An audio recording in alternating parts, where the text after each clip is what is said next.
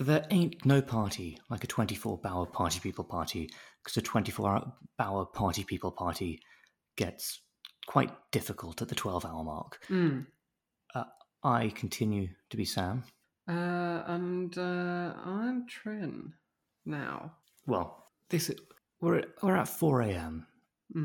We've eaten, we have drunk, we have had energy drinks, and we're hoping for second wind to sort of arrive as it may. However, another thing that has arrived is the plot. Yeah, no, to be fair, it has at this point. And finally, a notorious smoke show. So to run you through, Jack, while sort of hanging around in semi-captivity with the Salazars, he gets the call from Michael Amador, and Ramon Salazar finds that Jack is so obviously jonesing for some heroin that he just gives him some methadone. And Jack thanks him by asking if he can use the bathroom, going inside, and then aggressively making out with Claudia in the kitchen in exchange for a phone. And during season 1, it could occasionally seem that, like, apart from laughing at crazy people on the street, Jack and Terry didn't have anything in common. But no, their willingness to perform sexual favors in exchange for a mobile phone. That's really what that was the glue that kept the relationship together. Throughout all of this, Chase he's been in a shed, being tortured. Yeah, what else is a shed for? Yeah, I mean, you either put your lawnmower in there, or you put your captured CTU agent in there. Yeah. And you beat him and you vibrate him. And you put his feet in bags of milk. Oh, the milk is a vital part of the whole procedure. But you make him yell in a way so that when you can hear it from outside the shed, it just sounds like a TF2 pyro taunt line, as you just hear muffled yelling, and then occasionally people in Spanish saying "bueno." There's a brilliant picture we got that I tweeted of that. Yes. During all of the yelling, Claudia ends up being able to tell Chase the truth about Jack's plan, and meanwhile, Claudia's dad is a cowboy. Yeah, he's got a nice hat. He's got that kind of moody, contemplative cowboy demeanor.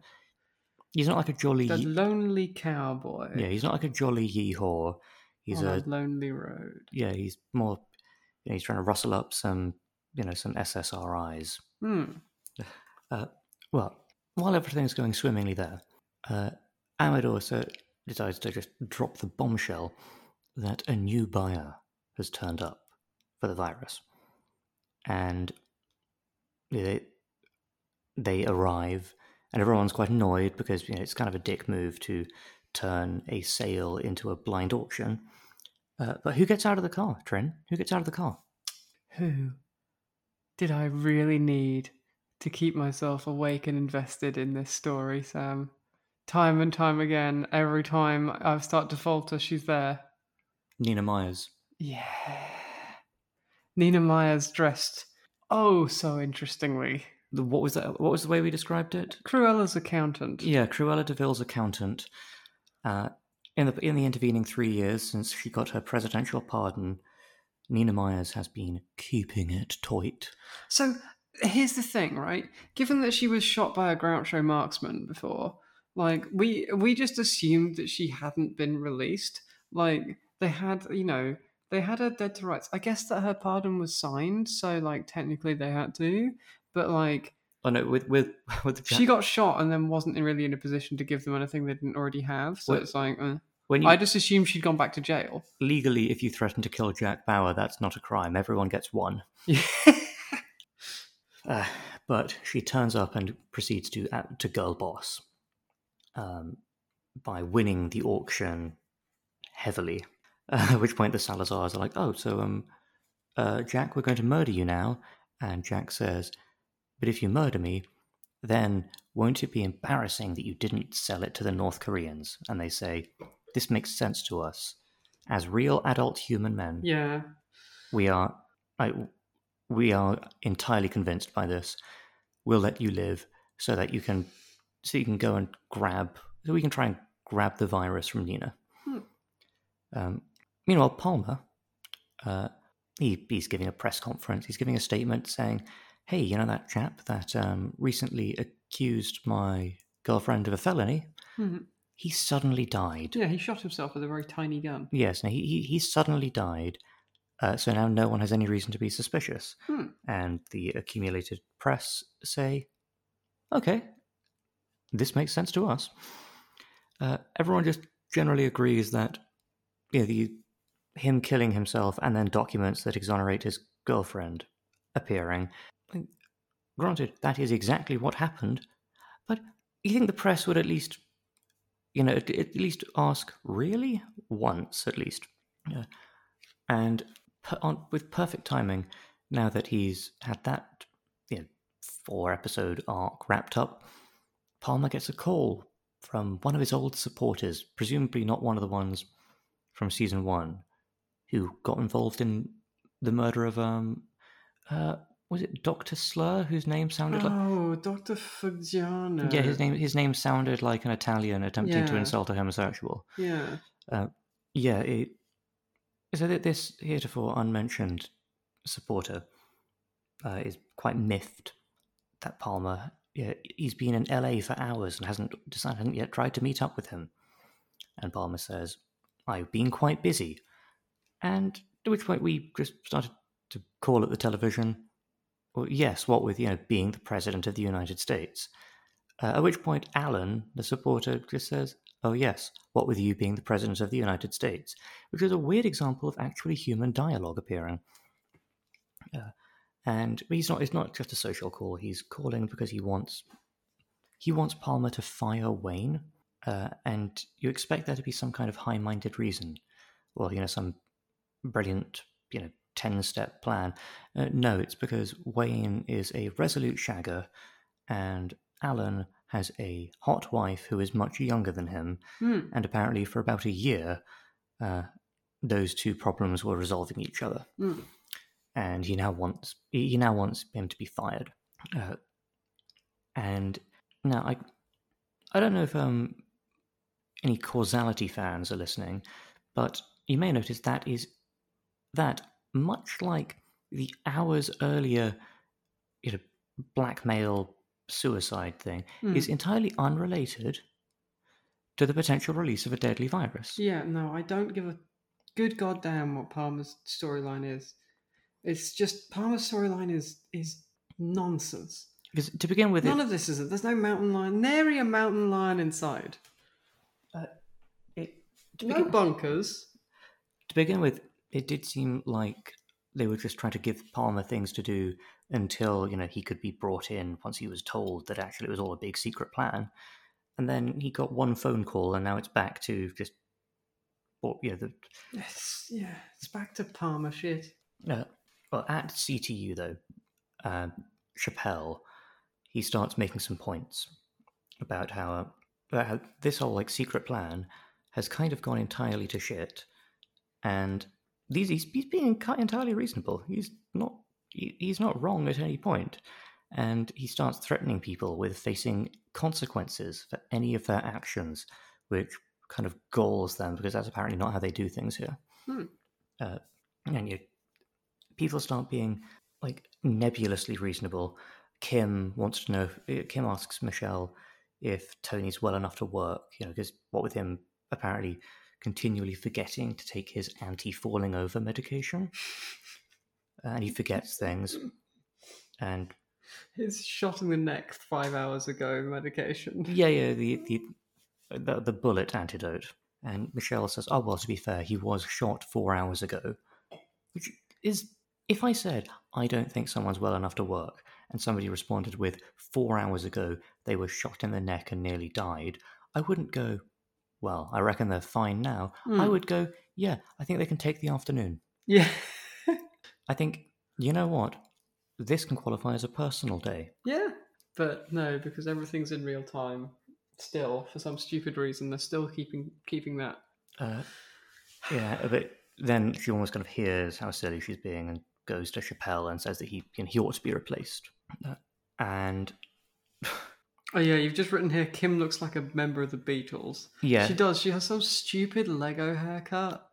Like, it's so flat and like molded to her head. It looks like a. It's awful. like she does look like you tried to draw Ringo Starr from memory. Yeah. And we then get our best CTU plot in a while, which is Chloe's babysitter cancels unexpectedly and has to drop the baby off at CTU. Yeah. And Chappelle is very annoyed and has a very silly scene about there being a baby. Yeah. He like starts walking out of the office whilst Chloe's like hiding the baby. Like, there's nothing here. The baby And is, then the baby makes a noise, and Chappelle like his eyebrows go into the roof, and he's like, no, he just slowly turns around and is like, "What was that?"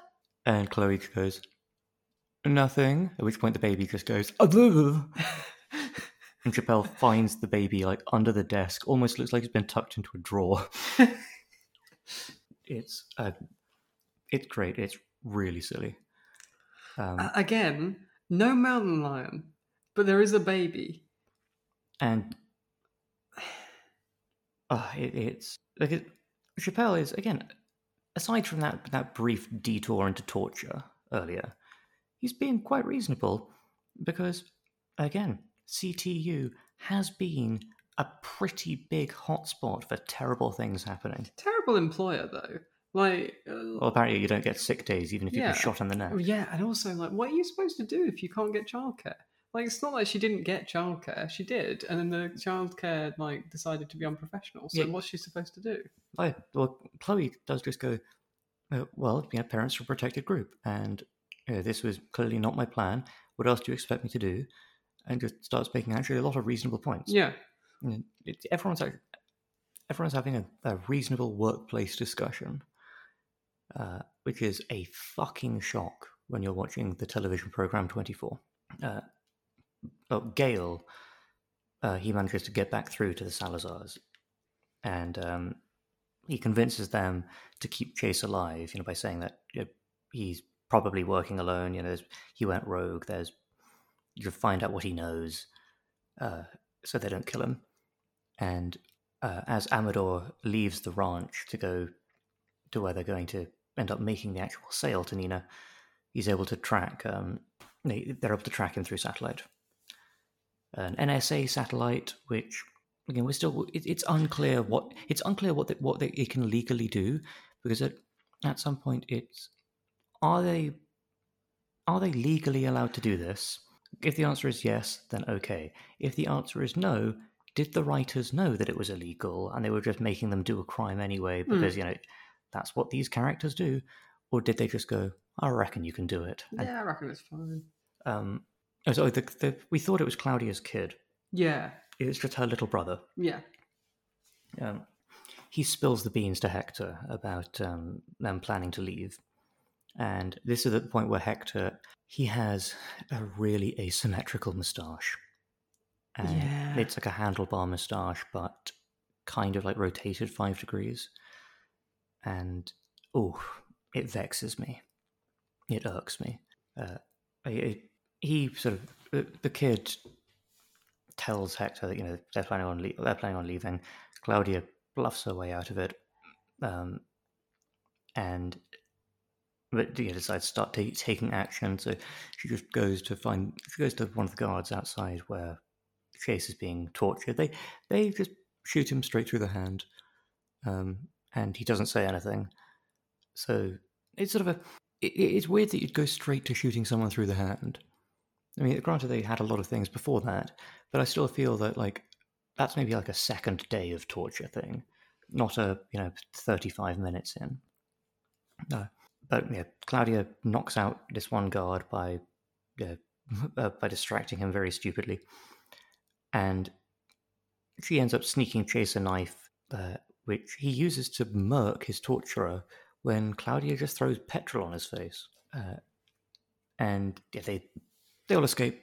They get into a truck. They drive away with Claudia's cowboy dad and her sort of apparently vase destroying potshot marksman little brother. Yeah, he can hit a vase at like. I'm quite impressed by that kid's aim, actually. Oh yeah, because he's like 10. I mean, Yeah, not bad. the recoil on that thing should have taken his thumbs off.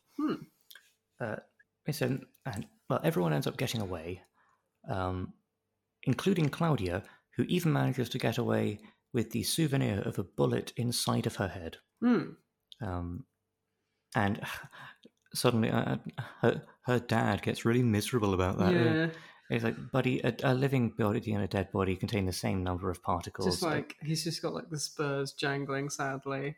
His spurs, they won't go jingle, jangle, jingle. No, they end up getting back to a Delta team moves in and extracts them. Mm-hmm. With a helicopter. Oh yes, yeah, one of the incredibly quiet helicopters that they just have. The Salazars and Jack, they're at this point tracking down Amador and Nina, and Nina has a gun. What's her gun? She has a Walther PPK.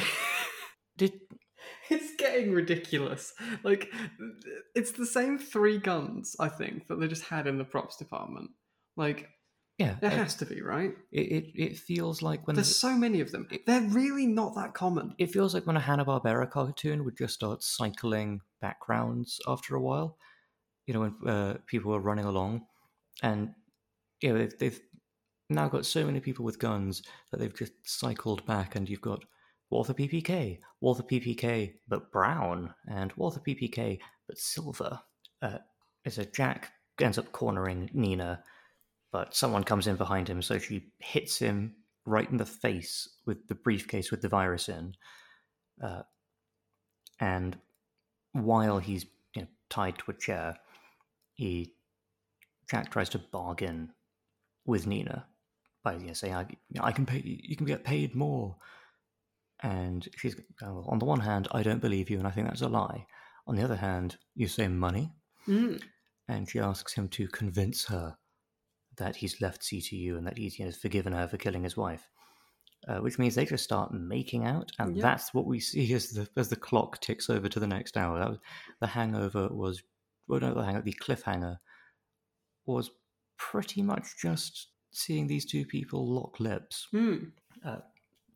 The only other thing that happens in this episode is that Palmer's brother meets with the hot wife. Oh yeah, because Alan, the supporter, he's gotten some of the senators that he's supported to pull their votes on a healthcare bill. Because if that bill fails, then Palmer will probably lose the election. And Alan is really nothing if not vindictive. So, he calls fucking Sherry. Yeah. He calls Machiavellian wife. Yeah, because Wayne tries to convince Julia to talk sense into him. And so Julia is Alan's wife. Yeah, and Wayne then just goes to David and is like, "Well, I tried. I'll resign." And Palmer goes, "No, I will do the reasonable thing and bring in the worst person I know." Yeah, like you said that he put his thumb in his mouth and blew really hard, and his brain had just smoothed out. Yeah, it inflated his brain, so all the unsightly wrinkles became. He turned his brain into a rare and precious egg. There's no reason to do this. Like this, I get that there's like, I've got to bring in the person who fights dirty. Like, but Wayne is that. Yeah, like Wayne has been posed as when he's going, okay, maybe we can get our Joe Biden's prep book. Maybe we can pay off this ex-husband. Maybe any of this, maybe all of this. He's been positioned as that, but it seems like he was positioned as that just because they needed someone there then, and then also so that you know how in Star Trek you'd always be able to tell when like the alien of the week was really strong because they would instantly just knock out Worf. Yeah. So Worf's role was to be putatively strong guy who everyone else is stronger than. Yeah, it's like Wayne is a putatively Machiavellian guy who everyone else is more Machiavellian than. Okay, yeah, I can see that. I've put down that you're calling Sherry is Omega behavior. Yeah. Um, Yeah. Fucking. oh, and Sherry has hair that makes her look like one of those NFT avatars. Yeah, I said she looks like an NFT. And for the and you started hooting. for the first few seconds, I thought, "What the goddamn hell does that mean?" And then, like, it clicked into place. Like one of the pixel avatars that's like really like swishy with the hair, and I. It looks like she walked into a hairdresser's and said, "Give me the Rachel." And the hairdresser did not know what that was, but would have a damn fine just kind of trying to judge it based on her reaction. Like, Yeah. uh, Oh god, sleepy. uh, Sherry ends up going to Palmer's place and says, "Okay, well, I'll tell you a huge secret of Alan's. I will absolutely blow up your friendship with him forever." And Wayne says, "Oh, don't do it. Don't do it." And Sherry's like, "But I would like to do it." Because that's what she does. Yeah, and Palmer is like, "Well, I historically have never made a good decision when it comes to my ex-wife, so I will continue to make bad decisions." At CTU, they're having a bit of a crisis meeting because the plan's gone a bit off the rails, and they say, "Yes, there's been this new party who've been added, and there is a new broker, and that broker is Nina Myers," and everyone is just going, "Okay." And Kim's like aghast. Yeah, Kim goes, "What the fuck?" And they go, "It was in the ops briefing. Did you not read the ops briefing?" And Kim, as a proud illiterate, says, "No." Would you like an interesting fact? I would. When they mention Nina Myers, they bring up one of her fake IDs. Oh. And one of her fake IDs is in the name of Sarah Berkeley. Is that her actual name? She's credited as Sarah Clark, Hmm. but she married Xander Berkeley, aka Swede Mason. Oh god, of course she did. I'd forgotten that. She has 2 children with him. Oh. Okay, I hope they're very happy. Well, now you can't see the insincerity and pain in Trin's eyes.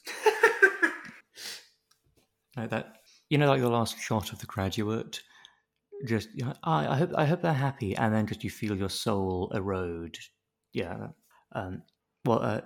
Kim is then given the ultimate responsibility, which is look after Chloe's baby, and and Chappelle, Yeah, this is a really weird thing, right? Because like Kim is still doing the job. Like, if the baby is an issue, they can. I'm sure that like Chappelle can ring a babysitter. Yeah. Like, or just wait while they do.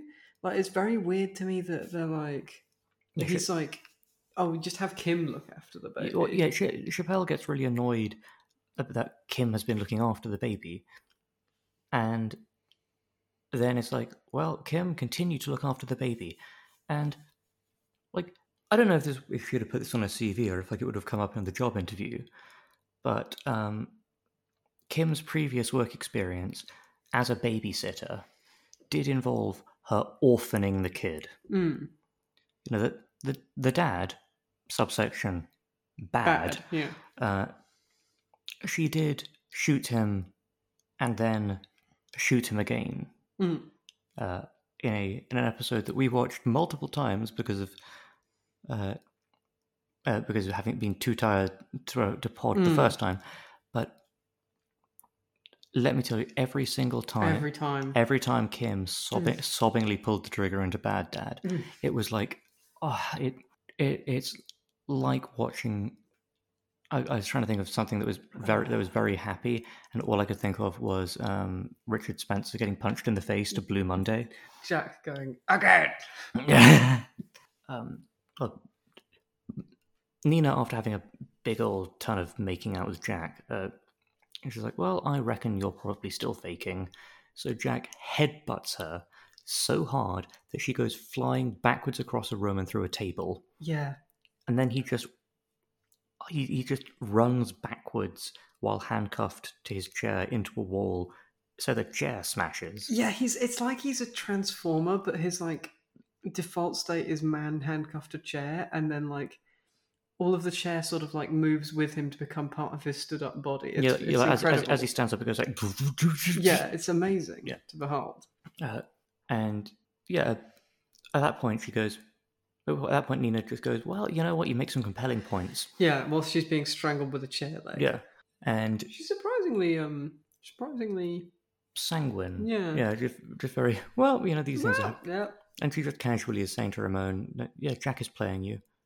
But at this point, Ramon is now fully on board with the Yeah, and interestingly, Hector. Hector is not. Not so much. Yeah. So they've kind of swapped. Yeah. Right? Like Jack's able to use his phone to let CTU know like when the deal is taking place, and he just calls up, puts it on like he calls them up, and then casually says to the Salazars, like, "Yeah, so the deal is taking place here in this location and at this time, as we know." Yeah. Yeah. So like the plan at this point, just because I'm quite tired, right? Just so I fully understand this, is that Nina has the deal set up. So they've taken Nina hostage essentially, and they're going to make her do this at gunpoint. With Salazar's men there, and like then she's going to give the virus to them.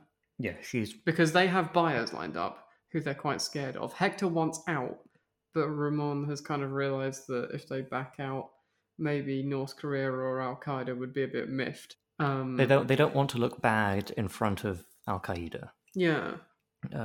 So yeah, Nina goes from she was going to get 2 million from whoever she works for. They haven't said. Instead, they say, "Well, we'll give you 20 million, which is enough for you to then successfully hide from these people forever." And yeah, so you'll still go ahead and you'll make the deal, but yeah, you'll give it to us.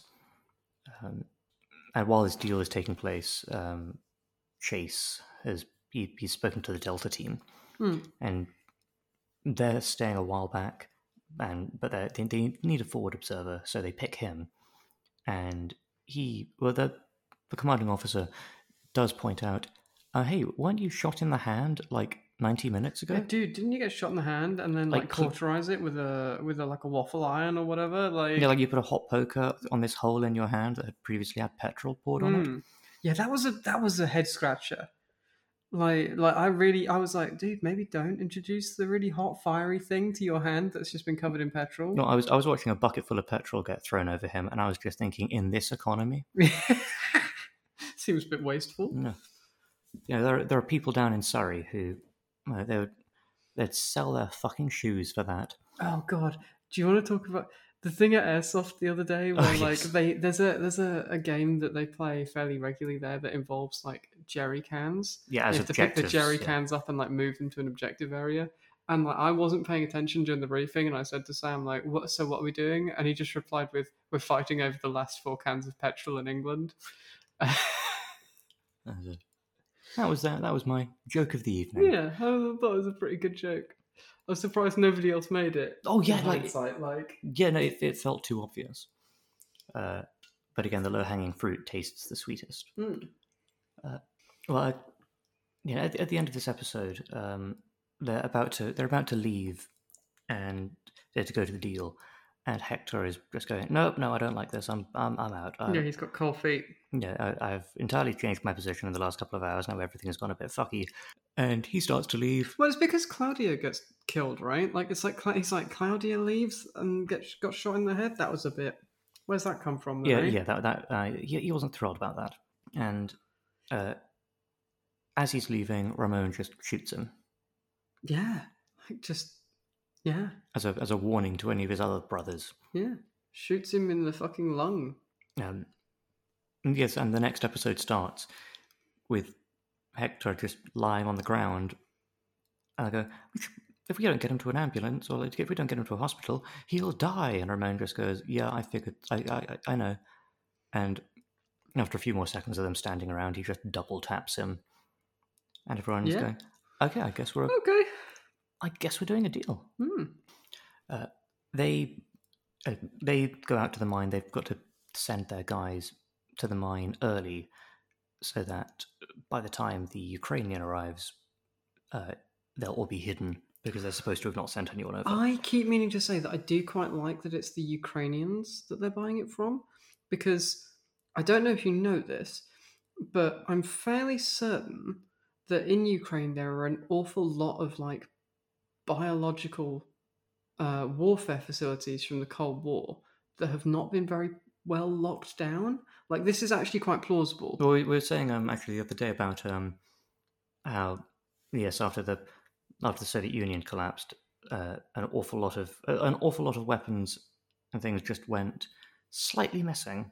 So no, I'm not familiar with the Ukrainian sort of bioweapons. Well, you know, in Utopia, they talk about what the network was set up as a response to biopreparate. Yeah. That's a real thing. Yeah. And like their facilities have just never been particularly well locked down since, and they're still used.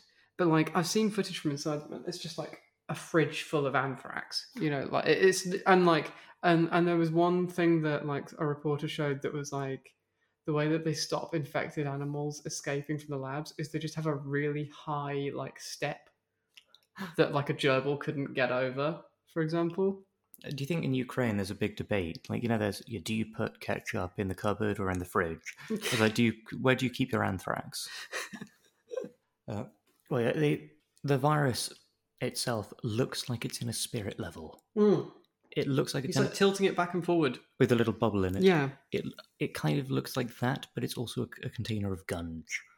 Yeah, because it's going to gunge everyone. I said that it looked like one of those like things from the 90s where you had your own like alien baby in an egg. Because it's got that kind of chunky fluidity to it. Yeah. God, that's revealing that I'm nearly 30, eh? Truly, only 90s kids will remember. Nina has still, up to this point, kept trying to convince Ramon that CTU will be watching. She's like, I know exactly what they'll do. They'll have a guy up as a forward observer, and all the teams will be way back. She's 100% right. It is kind of funny how she does continually say exactly what's going to happen, and no one believes her because she's so untrustworthy. Yeah, she keeps getting foiled, like with like the worst timing ever. Yeah, because Chase is just slightly too sneaky, so they can't spot him. Yes, they make the deal. Nina leaves with the virus, and the Delta team moves in. They're not fucking Groucho Marx unit anymore. They've got an actual military unit. We know that because we can see their faces. Yeah, the Groucho Marx men were not deployed on this one. Like, this is Delta team, not sort of CTU Clown Academy. Yeah. The Groucho Marx. Have you ever seen that GIF of like, ladies and gentlemen, we got them? Like, they very much have those kind of vibes. Especially the dude that was rappelling through the ceiling into like the shop in season 2 has like got those exact vibes. Like, the guy who's rappelling but only going like he's like jerking down in like very long motions. It's very funny. But yeah, like these guys are professionals. They come in Humvees. They come in helicopters. Oh, they're the extremely quiet helicopters from the season 2 finale, where you only hear them once they come into shot. They've got that, and they've got rocket launchers, and an impressive amount of firepower. I always like it when a helicopter in an action movie fires a rocket and it manages to always hit directly in the middle of a pile of barrels. It's a good thing they didn't miss that, because otherwise, all those barrels. Those barrels would remain standing, and that's not what anyone wants. Where would they even hide the pyrotechnics? Jack's about to try, Jack is about to be shot by Ramon. But do you know what I've just realised? Oh yeah, that probably has something to do with like the whole exploding red barrel in video games. That like has probably somehow been like lathed out of like barrels being a thing you can hide pyrotechnics in for films. Yeah, well, like a barrel of petrol. Yeah, like of course, but like it works on multiple levels, right? Like, why is barrels the thing that your brain goes to when you think of things that explode? Oh, because they do a lot in films. Yeah, like a pile of barrels. Because there are like two. I think there's a couple. Time barrel exploding time was the 80s as well, so this makes sort of somewhat of sense to me. I'm just thinking of what else? Tango and Cash. Oh. That movie has a lot of barrels in it. Yeah, it does. Has a lot of shit in that film. That film has everything. Yeah. Do you remember the bit in Tango and Cash where Kurt Russell dresses up as a woman and is pulling it off so well that the joke is that actually, oh no, he's passing too hard. Yeah. And Yeah. remember that bit Kurt Russell transition. Yeah. And remember that bit when Sylvester Stallone, he finds a guy that sold him out and gives an incredibly long and tortured one-liner. Oh god, I forgot. What's the one-liner again? I can't remember. He finds him having a spaghetti, a big old plate of spaghetti out of his fridge. And he says, wow, I guess you're not counting calories. Maybe because you're too busy counting the money that you got from selling us out. But he says it in that same accelerating manner. Yeah, I forgot about like he's realised it's way too long and is losing the snappiness of a one-liner. Yeah. Anyhow, the Quiet Attack helicopters blow up a few piles of barrels. They track down Ramon, who's run away with the virus, and then try and get him to surrender. But the little cylinder, the virus container, blows up because it was a trick. It was a trap. Aha! And Amador runs away with the virus, and takes out his guys take out a Delta team. Yeah, like them. Yeah. He puts it in his briefcase to make sure that the briefcase is perfectly level. And my god, it almost seems like there is a plot with stakes happening. Yeah. Oh, what is the only other thing that happens? Did we go into like Chloe's baby? Let's finish on that. Sherry goes to, Sherry finds out about, wants to find out more about this big secret that would destroy Alan Milliken, the rich supporter. So she goes to meet someone who lives in Trevor's trailer from Grand Theft Auto 5. It's just a kind of a shitty rundown trailer. And he was the father of a girl who was killed in a hit and run by Alan Milliken, but he stayed quiet in exchange for a payoff. And he's saying that he will tell all in a press conference, provided they can get a pardon for his son who's in prison for murder. And Sherry's like, I mean, I'll see what I can do. She very pointedly doesn't say no. Yeah. She's like, I'll come back later. Goes away, comes back in a bit. The trailer is empty. Also, we don't know the circumstances of his son, like the murder that his son did, right? Like, it's going to be really bad, isn't it? It's going to be like a really particularly bad one. His son is going to have a Wikipedia page that redirects to him, and it's going to begin with the. Yeah. If you've done a murder and you've got like a title. Yeah, if you've done a murder and your name begins with the, then I'm sorry, but you do you think that would have, I'm still kind of sad about that. Once everything started to go really fucking batshit in like the waning period of the Trump presidency, he didn't just like pardon Charles Manson.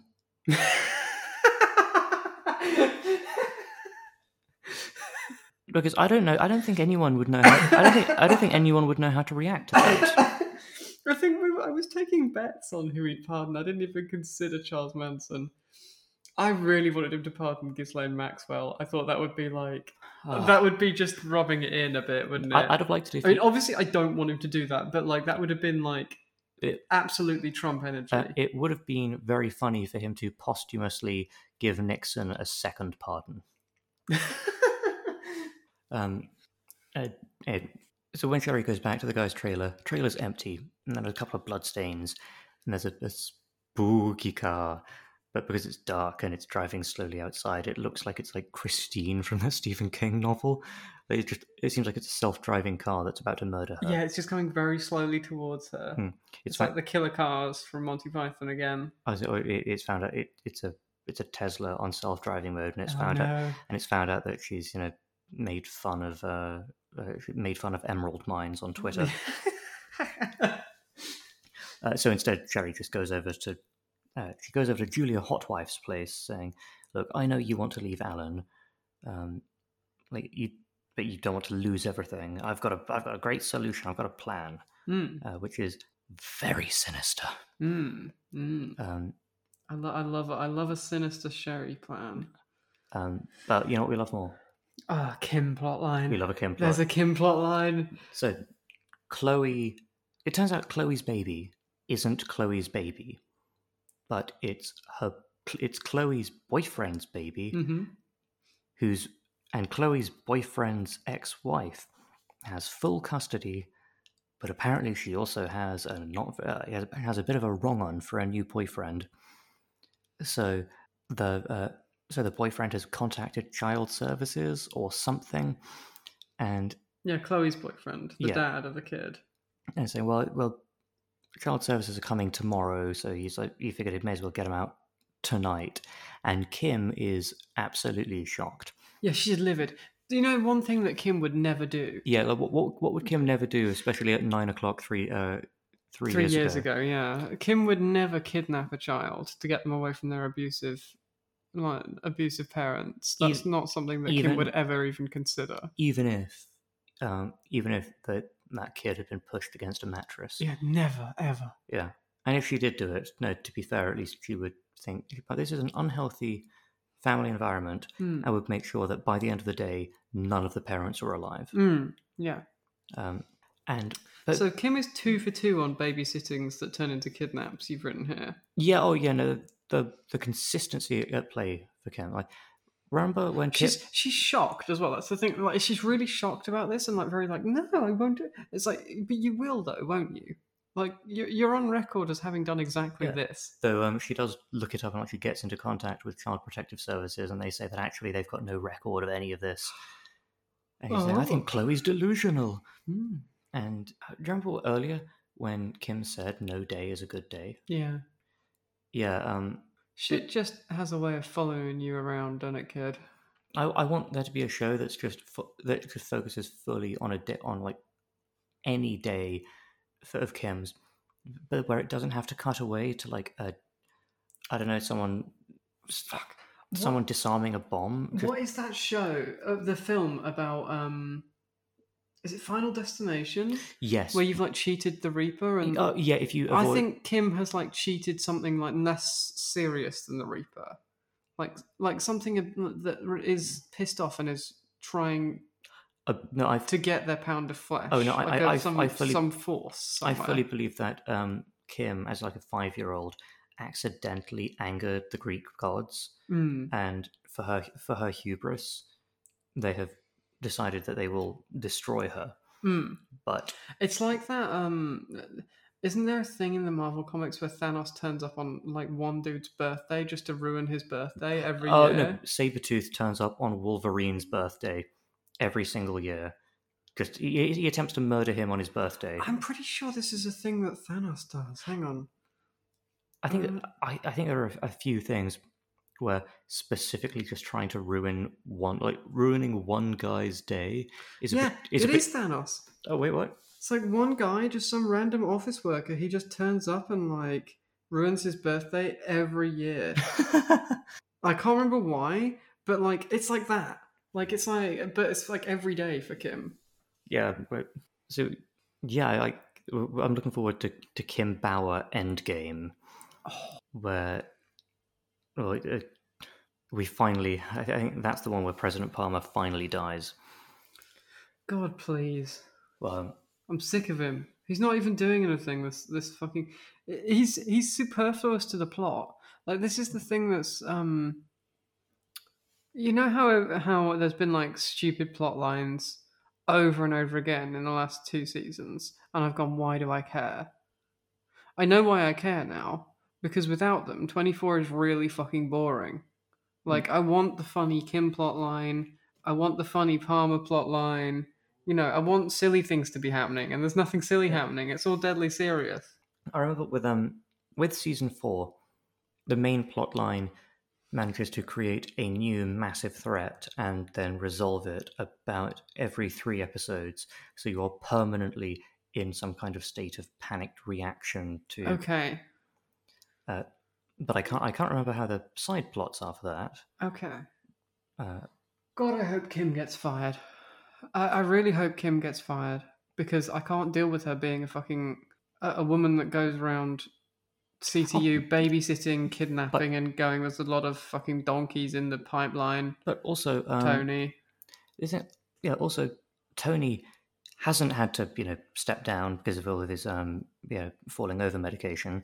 Because it turns out all of the things that it seemed like he'd forgotten to do, that everyone else was just being incompetent. So actually, he had told someone about that, but not in person. He'd sent it in an email, and he had uploaded a file for someone, but to a shared directory, not their personal one, because other people might need it. And he managed to recall very well a presentation that they saw earlier or something like that. And Tony just goes, "Yeah, now you've wasted time we don't have." And I went, "Yes." Like, yes, this 2-episode subplot has indeed wasted time.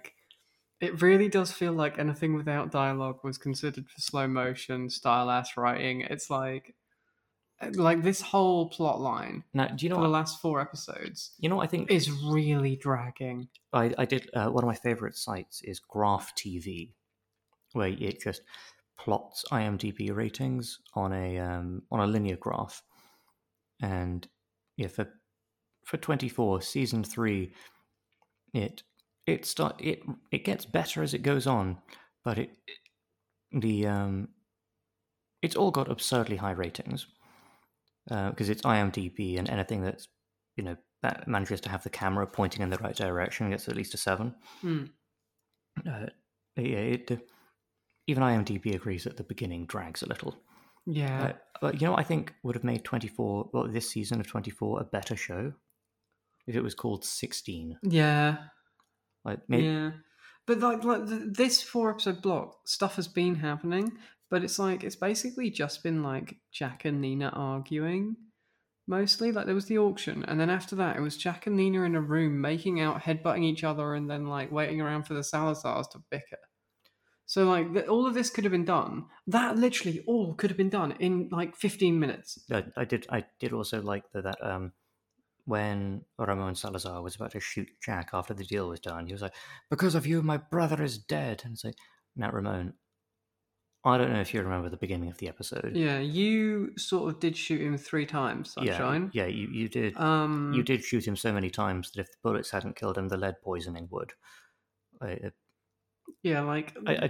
Taking liberties a little bit. Yeah, I guess from a causal perspective, you could say that Jack Bauer led to a chain of events that made that happen.